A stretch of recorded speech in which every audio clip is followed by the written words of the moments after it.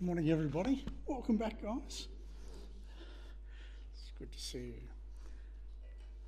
Okay, so I'll just wait for the PowerPoint to come up. And we're going to be finishing off our series today. And part of what I want to do, if you would like, is to finish off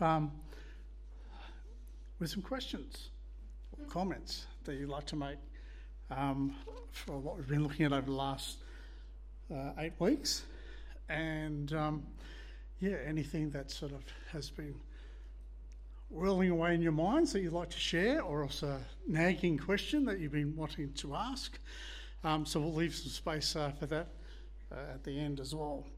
So we've been looking at this whole idea of the biblical story, the biblical meta-narrative, as we say every week, and finding what is our place within that story. Been talking about like the story and also the idea of a Christian worldview. And part of a Christian worldview is to ask significant questions like, why is the world the way that it is? Is there something wrong with it? Is there a problem? If there is, what is the solution? What does that look like? How do we know? What's the meaning of this life and the history that goes with it for the last civilization for the last how many thousands of years? What does it mean? Is there any point to it? There's a whole lot of questions that a Christian worldview would be interested in to ask, and Scripture is the fundamental resource that we have to actually understand that. But when we ask the question about where we are in this big story, as we've seen before, we live in God's creation, is a creation that is good or very good, as it says in Genesis, but which also has the problem of human sin within it. And God has been working through history and through the story of Israel to actually set the creation, and particularly human beings, set them to rights, as they say, to rectify them, to rescue them, to redeem them. And we find ourselves at the part of a story now which, let's bring it up. As we said before, creation, fall, the story of Israel, the coming of the Messiah, the new creation ahead of us, and then finally us, somewhere in the middle between there. So here we are living in a creation that has been spoiled. We live in the light of the Messiah who has come at the climax of the story of Israel to redeem us and to rectify our lives. And we'll talk about that rectification in terms of Christian ethics a little bit later.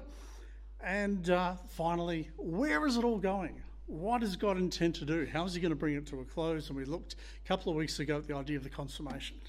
Where God completes his work of salvation, judgment and everything, and lives among us, as the book of Revelation tells us, the amazing story that God will come and live among human beings, which has always been his purpose from the beginning, and in a community which reflects what the Hebrew calls shalom, a sense of peace, harmony, that has justice, and things are well, they are good. It's a grand vision to look forward to, the idea we could actually live within the presence of God in a new manifest way. And it's not something which we are capable of in the same way in the present. So we live now in anticipation of that which is to come. This has been going now for about 2,000 years, though, I might add. Israel, you go back BC, you're talking probably less than 2,000 years BC. But now with this climax of the story of Israel, the coming of the Messiah, the sending of the Holy Spirit into the world, gathering in of people like us, the Gentiles, people who aren't Jews, who aren't part of Israel, brought into this one people of God, grafted into Israel, and now able to live in obedience to what God commands. Not that you can always tell that. But as we've looked at over the last couple of weeks, the whole purpose of where this was all going, this idea of that there would be a new covenant, a new Exodus at the end of the story of Israel, looking at the problem of exile. There's a new covenant to come, which is about the fact that we can live in God's presence and do the things that he's always wanted us to do. As I said last week, we're not just called to be basically just to receive the benefits, but to participate in the mission, the calling, the life of the age to come. So how much longer this will go on? We don't know. Martin Luther made a comment I believe it was Martin Luther. You can correct me on this, guys, because you probably have heard this one before.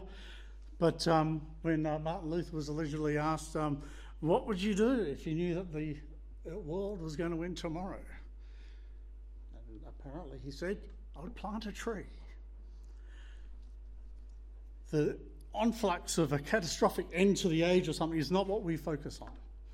We focus on faithfulness to God in the present time, living on and on and on until the coming of the Lord. So, what does it mean, though, to live between the times?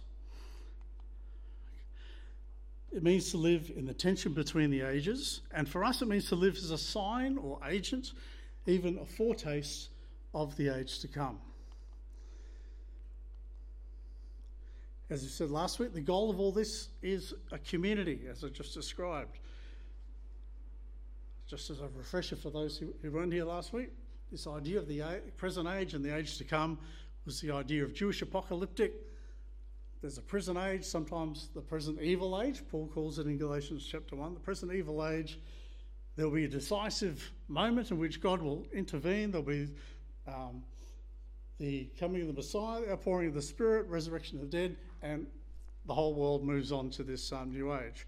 But the New Testament understanding, surprise of course, is that the resurrection in the middle of history happened to Jesus and Jesus alone. A lot of people got brought back from life to die again. Jesus is the only one that was ever raised to immortality, to eternal life. So in the middle of the present age, Jesus has been raised from the dead, and so we're still looking forward to the idea of the resurrection of the dead still to come. And yet it's already happened to one person, Jesus. Not only that, in his resurrection and ascension, his sitting at the right hand of God, he's poured out the promised Holy Spirit to us as well. So again, rather than something which is a decisive break between the ages, the Spirit of God has come, is here amongst us as a temple of the Holy Spirit, is what we call the church. God's presence is here amongst us, not just to be enjoyed, but rather to compel us, non-coercively, but to compel us to live in the way of Jesus Christ and to embark on a mission into the world as well.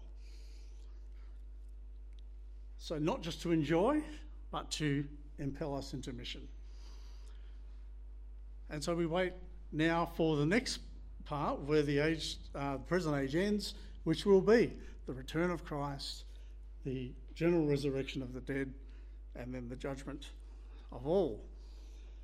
So that's how the New Testament broke up what was understood prior to the coming of Christ, a big surprise, basically. That's just another picture of that from last week. Okay. And again, just quickly for last week, for those who didn't hear, I'm not going to labour it. Thinking about the story again, the God of Israel, the creator of the world, has acted astonishingly to rescue a lost and broken world through the death and resurrection of Jesus. The full scope of that rescue is not yet apparent.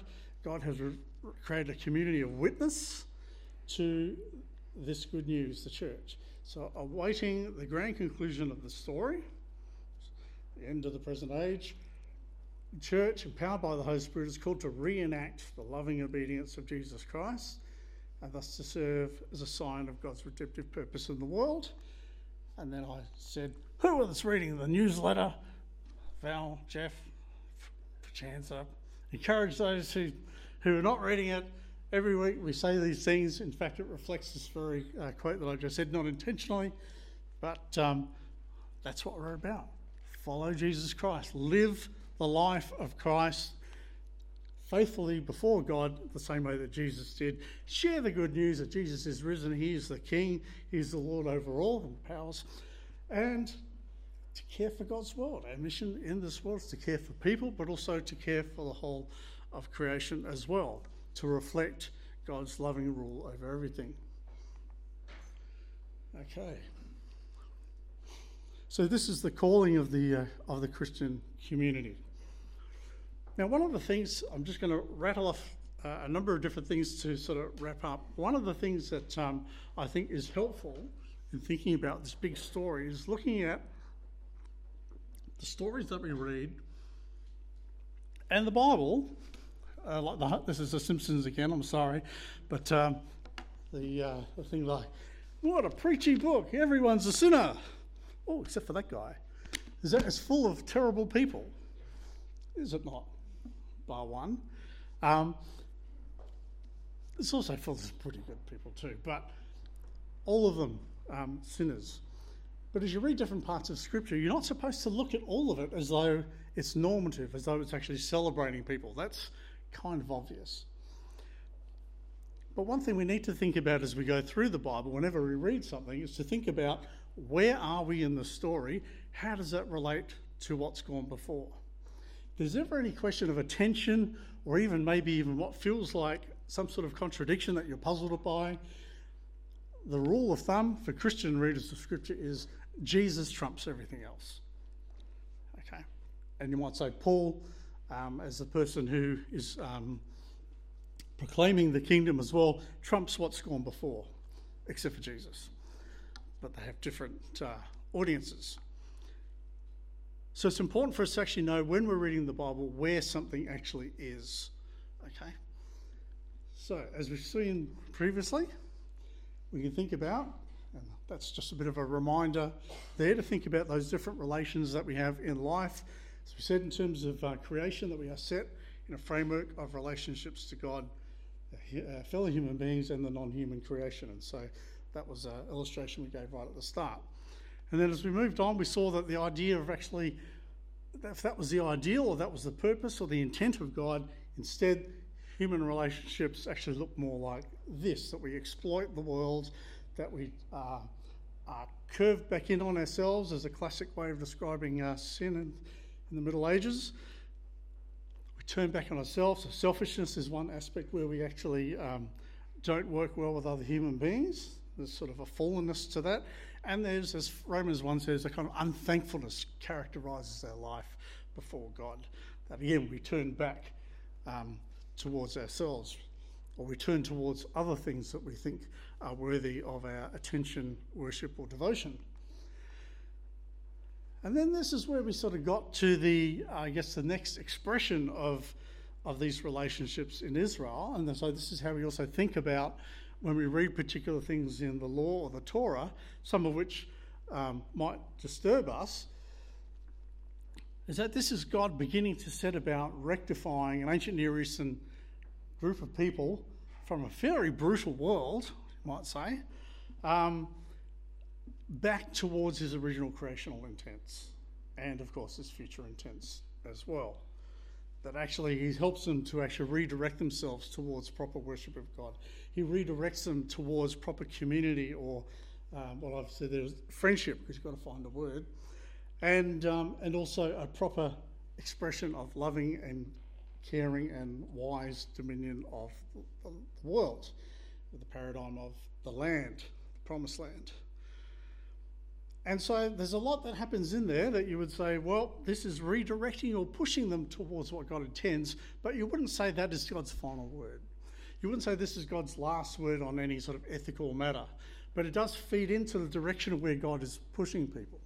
That's why I think the idea of vocation is very important too, because what it means is that it's not that God sets up an ideal and everyone has to pursue an ideal, or he gives a micromanaging command to everyone, but rather he sets a vision before us, and he also sets steps before people that they can begin to be more obedient to what he intends. So not everything that happens in Israel is good, even in terms of the Torah, but it is pointing towards what God intends. Interestingly, when you get to the Sermon on the Mount with Jesus, the word there is actually the idea of telos, fulfilling the law.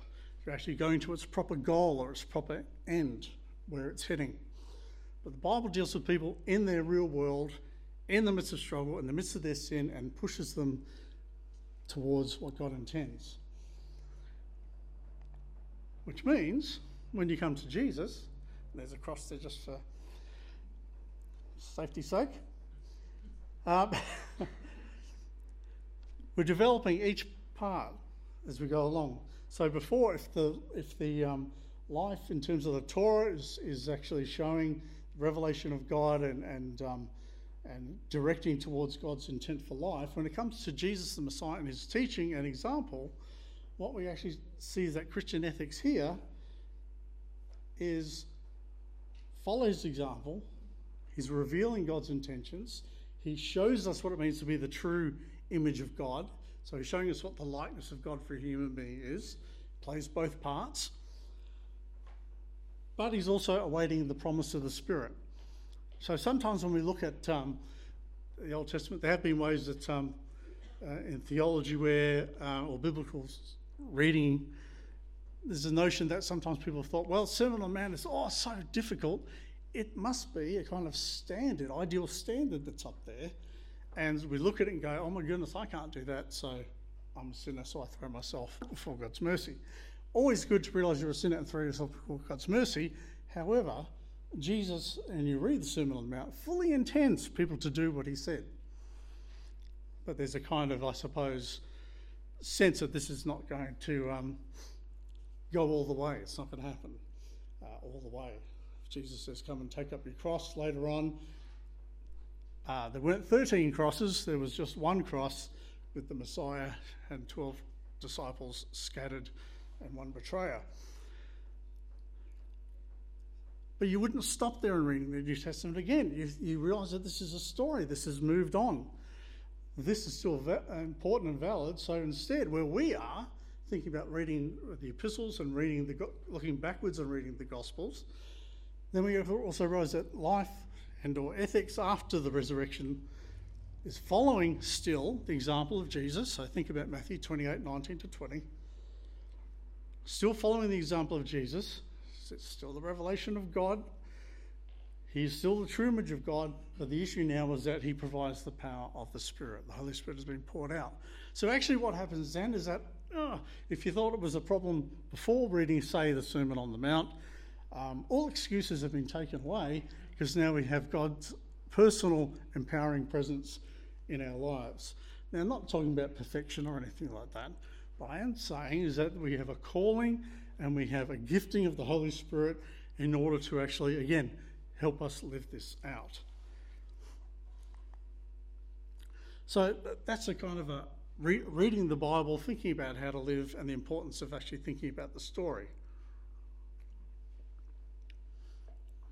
If you're going to look at the issue of,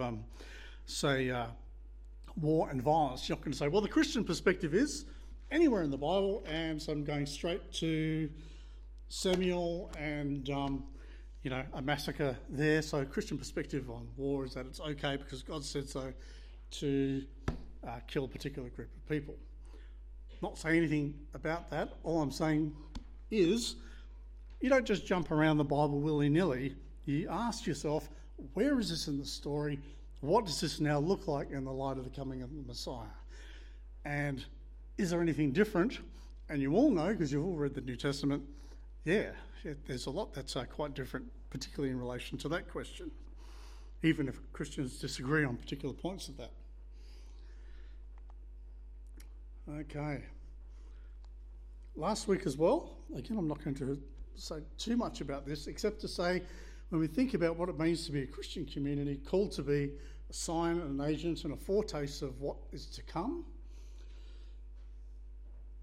Dennis Hollinger here says the present era remains fallen. It's part of our Christian worldview. The world is not just great as it is, but again, neither is it like completely rotten, because the fallen world is based in God's good creation. So only the return of Christ, so that's coming, the new creation to come, can and will resolve the problems of the world as a whole. Nonetheless, it is our future hope which guides our present particular action, okay? So we don't just live in terms of, well, I live in the real world, and to be realistic, I just basically live like everybody else, except for the sexual stuff. Of course, that's out of bounds. I don't lie. I don't steal pens from work, well, not many. But apart from that, I'm just a realist. Part of being a Christian is actually to say big surprise is that there is a new reality which is to come and has already come into the present. So this is part of the now and the not yet. This is part of the tension. We are the ones to actually show the world, it's our responsibility given to us, to actually act as a sign, as a witness to what is to come. If we don't demonstrate it, not just talk about it, but don't also demonstrate it, our preaching, our talking, our sharing, our conversation lacks credibility. So we're not called upon to purge, reform, manage the whole world, but we are called to find ways of acting faithful signs of God's promised future. There are ways that we can be peacemakers. There are ways that we can embody restorative justice. There are ways that we can not just fall into a kind of political party that we might sympathise with. Christians aren't just conservatives. They are not just progressives. They are followers of the Lord Jesus Christ who, when we look at actually what he calls us to, cuts across a lot of different labels that people have. If you have a view that fits nicely, like your total view, that fits nicely within a particular political party, my sense is you're probably off. You're probably basically just looking at things that you sympathise with and maybe put a few Bible verses on the things that you like. We're called to actually be renewing our minds, which means they need to be renewed, do they not? It means our opinions that we already have need to undergo quite a bit of work. Okay? That's for all of us. Okay? But we know that because we already believe that we have been raised in ways that actually cut across God's intentions and purposes. We call it sin. So we already believe that about ourselves, don't we? That we actually might have things a little bit wrong and that God needs to keep working at us in this stuff. Okay, so we're acting as faithful signs of what's to come. I said I wasn't going to talk about it, but here I am. My apologies. Consummation is not a theology of escape, abdication of responsibility within this world, but it is a reminder to live now in the light of the coming kingdom. Coming kingdom when justice, peace, righteousness, truthfulness and purity will be made complete. It begins amongst us now, amongst the Christian movement. Because it is the place where God's Spirit, the Spirit of the age to come, as you might say, is here amongst us. The New Testament doesn't think about the Holy Spirit actually, we can think about God's providence, that the world's not sort of completely out of control and God's not active in the world. It's not like that. But the Holy Spirit doesn't get identified with God's providence. Because a lot of people sometimes say things like, well, I know a lot of good people out there in the world, and some of them better than Christians. Yeah, true. And so that's evidence that the Holy Spirit is out there and doing it. Well, that's an idiosyncratic theology now, because the way the New Testament talks about it is that God has given his presence to the people of the Messiah in a new way that hasn't been available before in order to live this new life. And people are at different levels of that in terms of their moral evaluation of them. You might say, yeah, I met someone out there who was better than this person who's here in the church.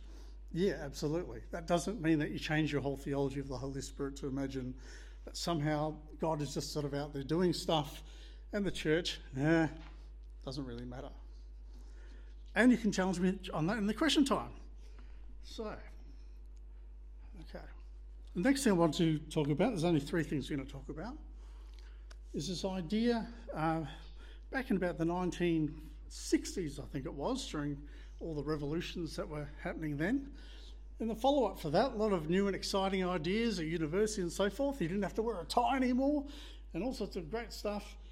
But one of the things that was often lamented was the idea of, is there a loss of something called the Christian mind? So if you went to university, you heard a lot of, amazing far-out ideas and norms were challenged and a lot of excitement and all of that, as there always is, the feeling of revolution and so forth. And then following that, there was a sense in which you often, again, had people who were very conservative culturally, who might be Christians, or there might be people who sort of, I'm up in all of this, Jesus people, revolutionary kind of thing. but actually largely based on the ideas that are around at the time, not necessarily based well on a reading of Scripture, understanding the narrative, understanding what God's purposes actually were. And Harry Bluiers basically said, I'm not sure that we can actually find present as a, I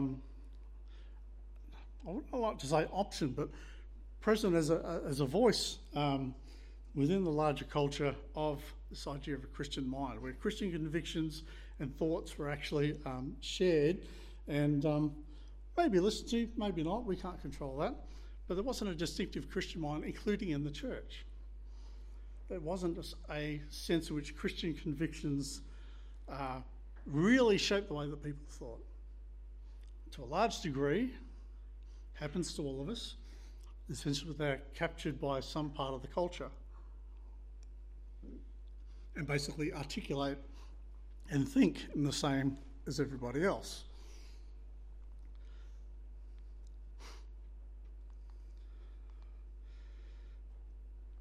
So, part of the question is, how do we go about recovering the Christian mind? Now, a lot of work's been done with Christians over the last 50 years to try to recover that, particularly in North America.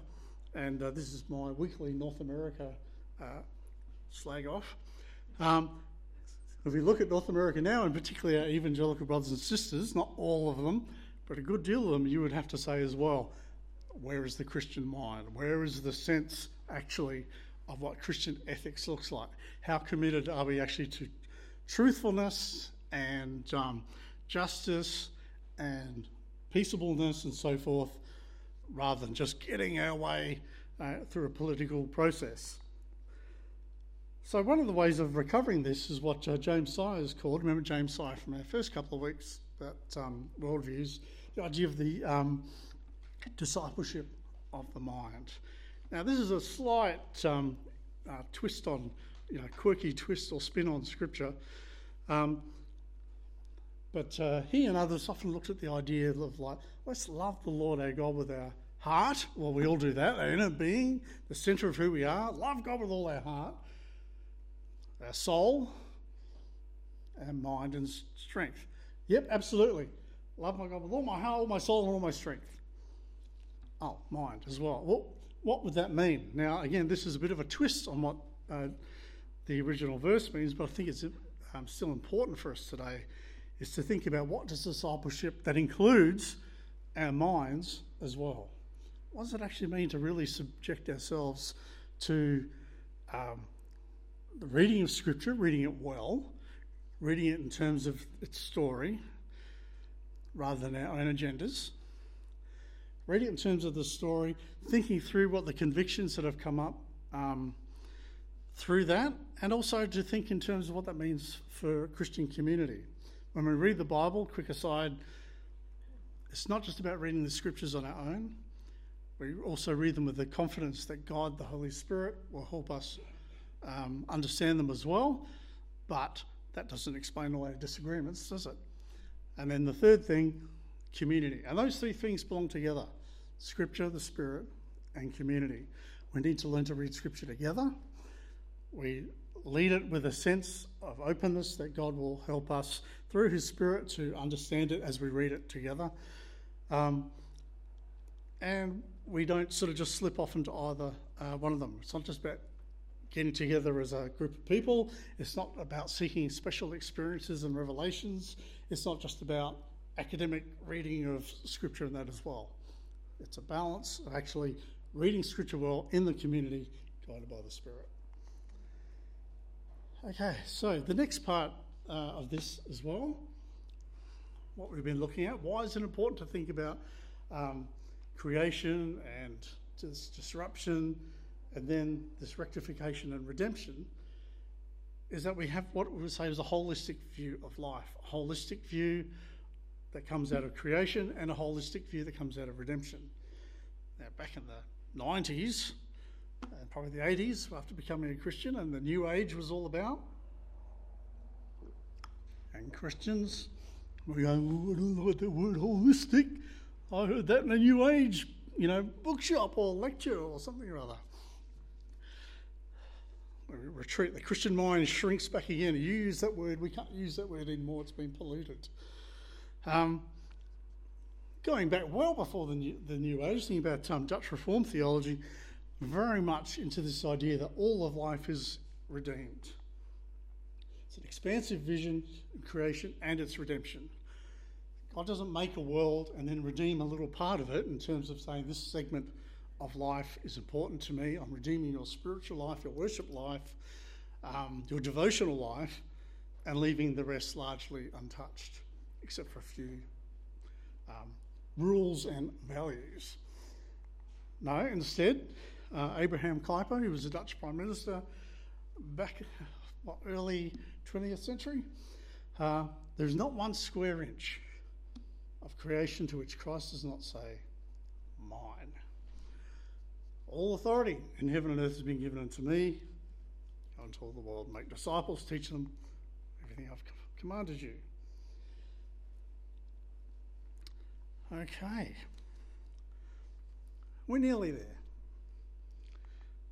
So to live between the times, as I said, means to live in the tension between the ages, living as a sign, agent, and foretaste.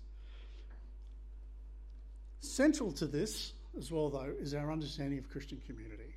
Now, we've already had 5 weeks talking about different practices of Christian community, but there's a couple of different things I want to mention here, and one vital one, so that we don't sort of get caught up in the idea of how wonderful it would be if we could go back to a Christian society or Christian civilization. Because under that word Christian, there's a lot of other things hidden underneath that when you pull the mat up and look underneath. Ooh. So, the first thing, Jesus talks about this community gathered around him as the Messiah in the Sermon on the Mount, describing life in the kingdom of God, not as an ideal, but even in the midst of Roman occupation. This is stuff, very specific examples he gives, turning the other cheek and carrying somebody's pack, Roman soldier. All of these things are actually very specific examples that you can actually do, but you might not want to. This is describing life in the kingdom, even, or you'd say, under the conditions of the present evil age. He also describes this community as a city on a hill, which might be a reflection possibly of Capernaum, which was nearby. It's a Roman city, it's lit up at night. Could be that. Could be a reference to Jerusalem, light to the nations, Jerusalem, city of peace, Shalom. And then Paul as well, his greetings to the ecclesia, which we talked about. We talked mainly about the Jewish roots of that, but it also means the gathering of the citizens of the polis, the city. So God's new city, the new Jerusalem, that which is to come, we are gathering in anticipation of that. And this community is defined by its submission, celebration, and obedience to the lordship of Jesus.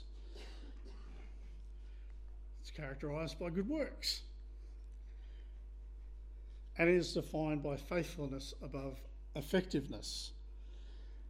And this is, I guess, the point that I want to make, is that when we think about Christian ethics, when we think about what a Christian life and vocation looks like, it first of all centres in the place where people who acknowledge the Lordship of Christ gather. And we are sent out into the world. But the centre is that Christian community, that gathering. It's not we're not here as a worship service, we're here as the people of God gathered to often, supposedly, deliberate on things that matter in our world and in our lives. Unfortunately, we don't often think about ourselves as a political entity in terms of the politics of the kingdom, in terms of being a gathering of the community of the kingdom. We just tend to think about politics and life as something which happens out there, at which point our politics gets attached to other political parties and ideologies. When it comes to thinking about how we should live as Christians together, we will often think, well, that's not realistic because people out in the world aren't going to do that, rather than saying, as a Christian community, we're already committed to following the way of Jesus. Even if it's not effective out there, it is faithful to what God has called us to, and we're a sign and an agent and a foretaste of what is to come. So there is a kind of both immersion in the world and a disconnect, in the sense that we are like an alternative parallel community that lives right in the midst of the world, has relationships with others, but is centred on the Lordship of Christ. And if the world does not follow the way of Christ, that doesn't or shouldn't change the way that we think about following the way of Christ. We sometimes worry about our size, not just the size of our church, but the shrinking. Oh no, we're a minority presence again. People aren't going to church, etc. It's not necessarily something to be concerned about, that larger shrinking, except insofar as we might be responsible for turning people off. But just coming along to churches and not committing ourselves to the way of Jesus, not being disciples, that's virtually meaningless. Christian Europe, supposedly, is, you read a bit of church history and you go, oh my goodness, this is terrible. With spots of amazing things of this work of the Spirit of God happening, but overall, it's a pretty messy picture. And it's a problem where we just imagine that civilization itself is Christian. We live in a tension. We live in a time between the times where sometimes people may be attracted, as I said last week, sometimes they may be just ambivalent, and sometimes they may be hostile. We need to be clear in our own identity and vocation in the light of our destiny. If you're worried about, we're all going to get stamped out, the reign of Jesus outlasts all empires, okay? Including the one that we came out of, many of us, the British Empire. The Bible's not particularly happy about empires. 1 Peter, Romans 12, you'll have a kind of honour the emperor, honour the authorities, but it's not a kind of we're just fine with everything that happens. Instead, think about the book of Revelation, the beast and so forth. The Roman Empire is a model for other empires as well. Always is on the take, always looking to have more, always looking to expand, and at the expense of others. And we should remember as well, particularly if we have European backgrounds, that a lot of our benefits do come at the expense of others and the expansion of our particular ancestry empire. Anyway, just a thought. So let's move on. Okay, so no more of that. One more thing. If we're called to be transformed by the renewing of our mind, to include our mind within our discipleship, to recover this Christian mind that's distinctive and faithful, we need to be serious about the fact of what we're often called, Jews and Christians, people of the book. That actually reading is an important part. What do you think of that, Libby?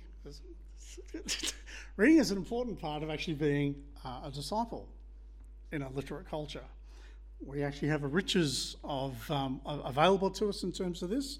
And so I just say to all of you, let me put it harshly so you can just react. It'll stick in your mind. Our faith is not a hobby. It's a discipline. It's the centre of our lives. It's our core convictions. It's the practice which actually is at the centre of everything else that we do if we take it seriously. That doesn't mean just coming to church, unless coming to church is actually something which actually facilitates our discipleship well. One of the things, it's not just about Bible reading too, by the way, this is where we're going, is that one of the things that's interesting about looking at Paul, for instance, is that he introduced something which some people now call Christian theology, which is that in struggling with, not just looking back on the story of Israel and living a life within a circumscribed plot of land, but actually out in all of the world in all sorts of different cultures, with approaches that are completely different to what you would find in Israel, is there is a need to take the story of Scripture and the convictions that arise out of it, particularly the story of Jesus and the coming of the Spirit, and to say, what does this look like in this particular Gentile culture? How do we think about it? How do we actually live in this context? How do we take what we had before and not just replicate it? You didn't find, like say, in Philippi, a group of Christians trying to carve out a little sort of a little promised land space that was just for them, withdrawn from everybody else, and we're going to have our own sort of little small nation, our own kind of little Hutt River province, if any of you remember that.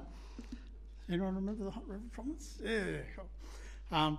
Having our own little deal happening over here. Instead, living in the midst of the nations as a sign and witness, I need to think and reflect and ask, how do all these different things that are happening in our culture, how do we face them, answer them, either see the good in them or the things that need to be rebuked and rejected, etc. How do we do that? And that's a task which we call Christian theology. We need to clarify sometimes the questions that arise. Paul begins to do that in his letters. Some people would say, well, the Trinity is not in the Bible. But part of the task of Christian theology is to actually reflect on that and to understand, wow, this, what we end up calling the Trinity, is actually the best way to explain, you would say, the grammar of the New Testament, the way that God is presented in that his God is the Father and his Christ, who also takes on divine names, and here is God's presence in a personal way. Okay, so how does this all fit together? Christian theology is a necessity at that level, but it's also at the level of you engaging with your world every day. Not just as individuals, we do it together as a community. So, to end, here we are living in the light of what is to come. Great and glorious salvation. God will bring things to a conclusion. We don't know when. It's been going quite a while. But we have a mission in the meantime. And how we think about that is, again, always looking at the backdrop of that story. When we read Scripture together, think about the backdrop of that story. What is God actually doing at each part, and what's he pushing towards his final aim? Think about what it means to actually live in relation to God, to other people, and to the land or to the earth as well. These things aren't things that drop away. They are refined and they are refocused in terms of the coming of Christ and in terms of the coming of the Holy Spirit. Our hope is that God will come to live amongst us. We look forward to that. Our life now is to wait for the coming of the Lord Jesus Christ, to the revelation of the Lord Jesus Christ. Our hope is not what happens to us when we die. We're not going to head back to Eden. We're not going up to heaven. We are going forward to God's new creation. And whether we live when the Lord returns or we die, we will be transformed and changed, resurrected if dead, to participate at the end in that glorious new creation. In the meantime, let us live with discipline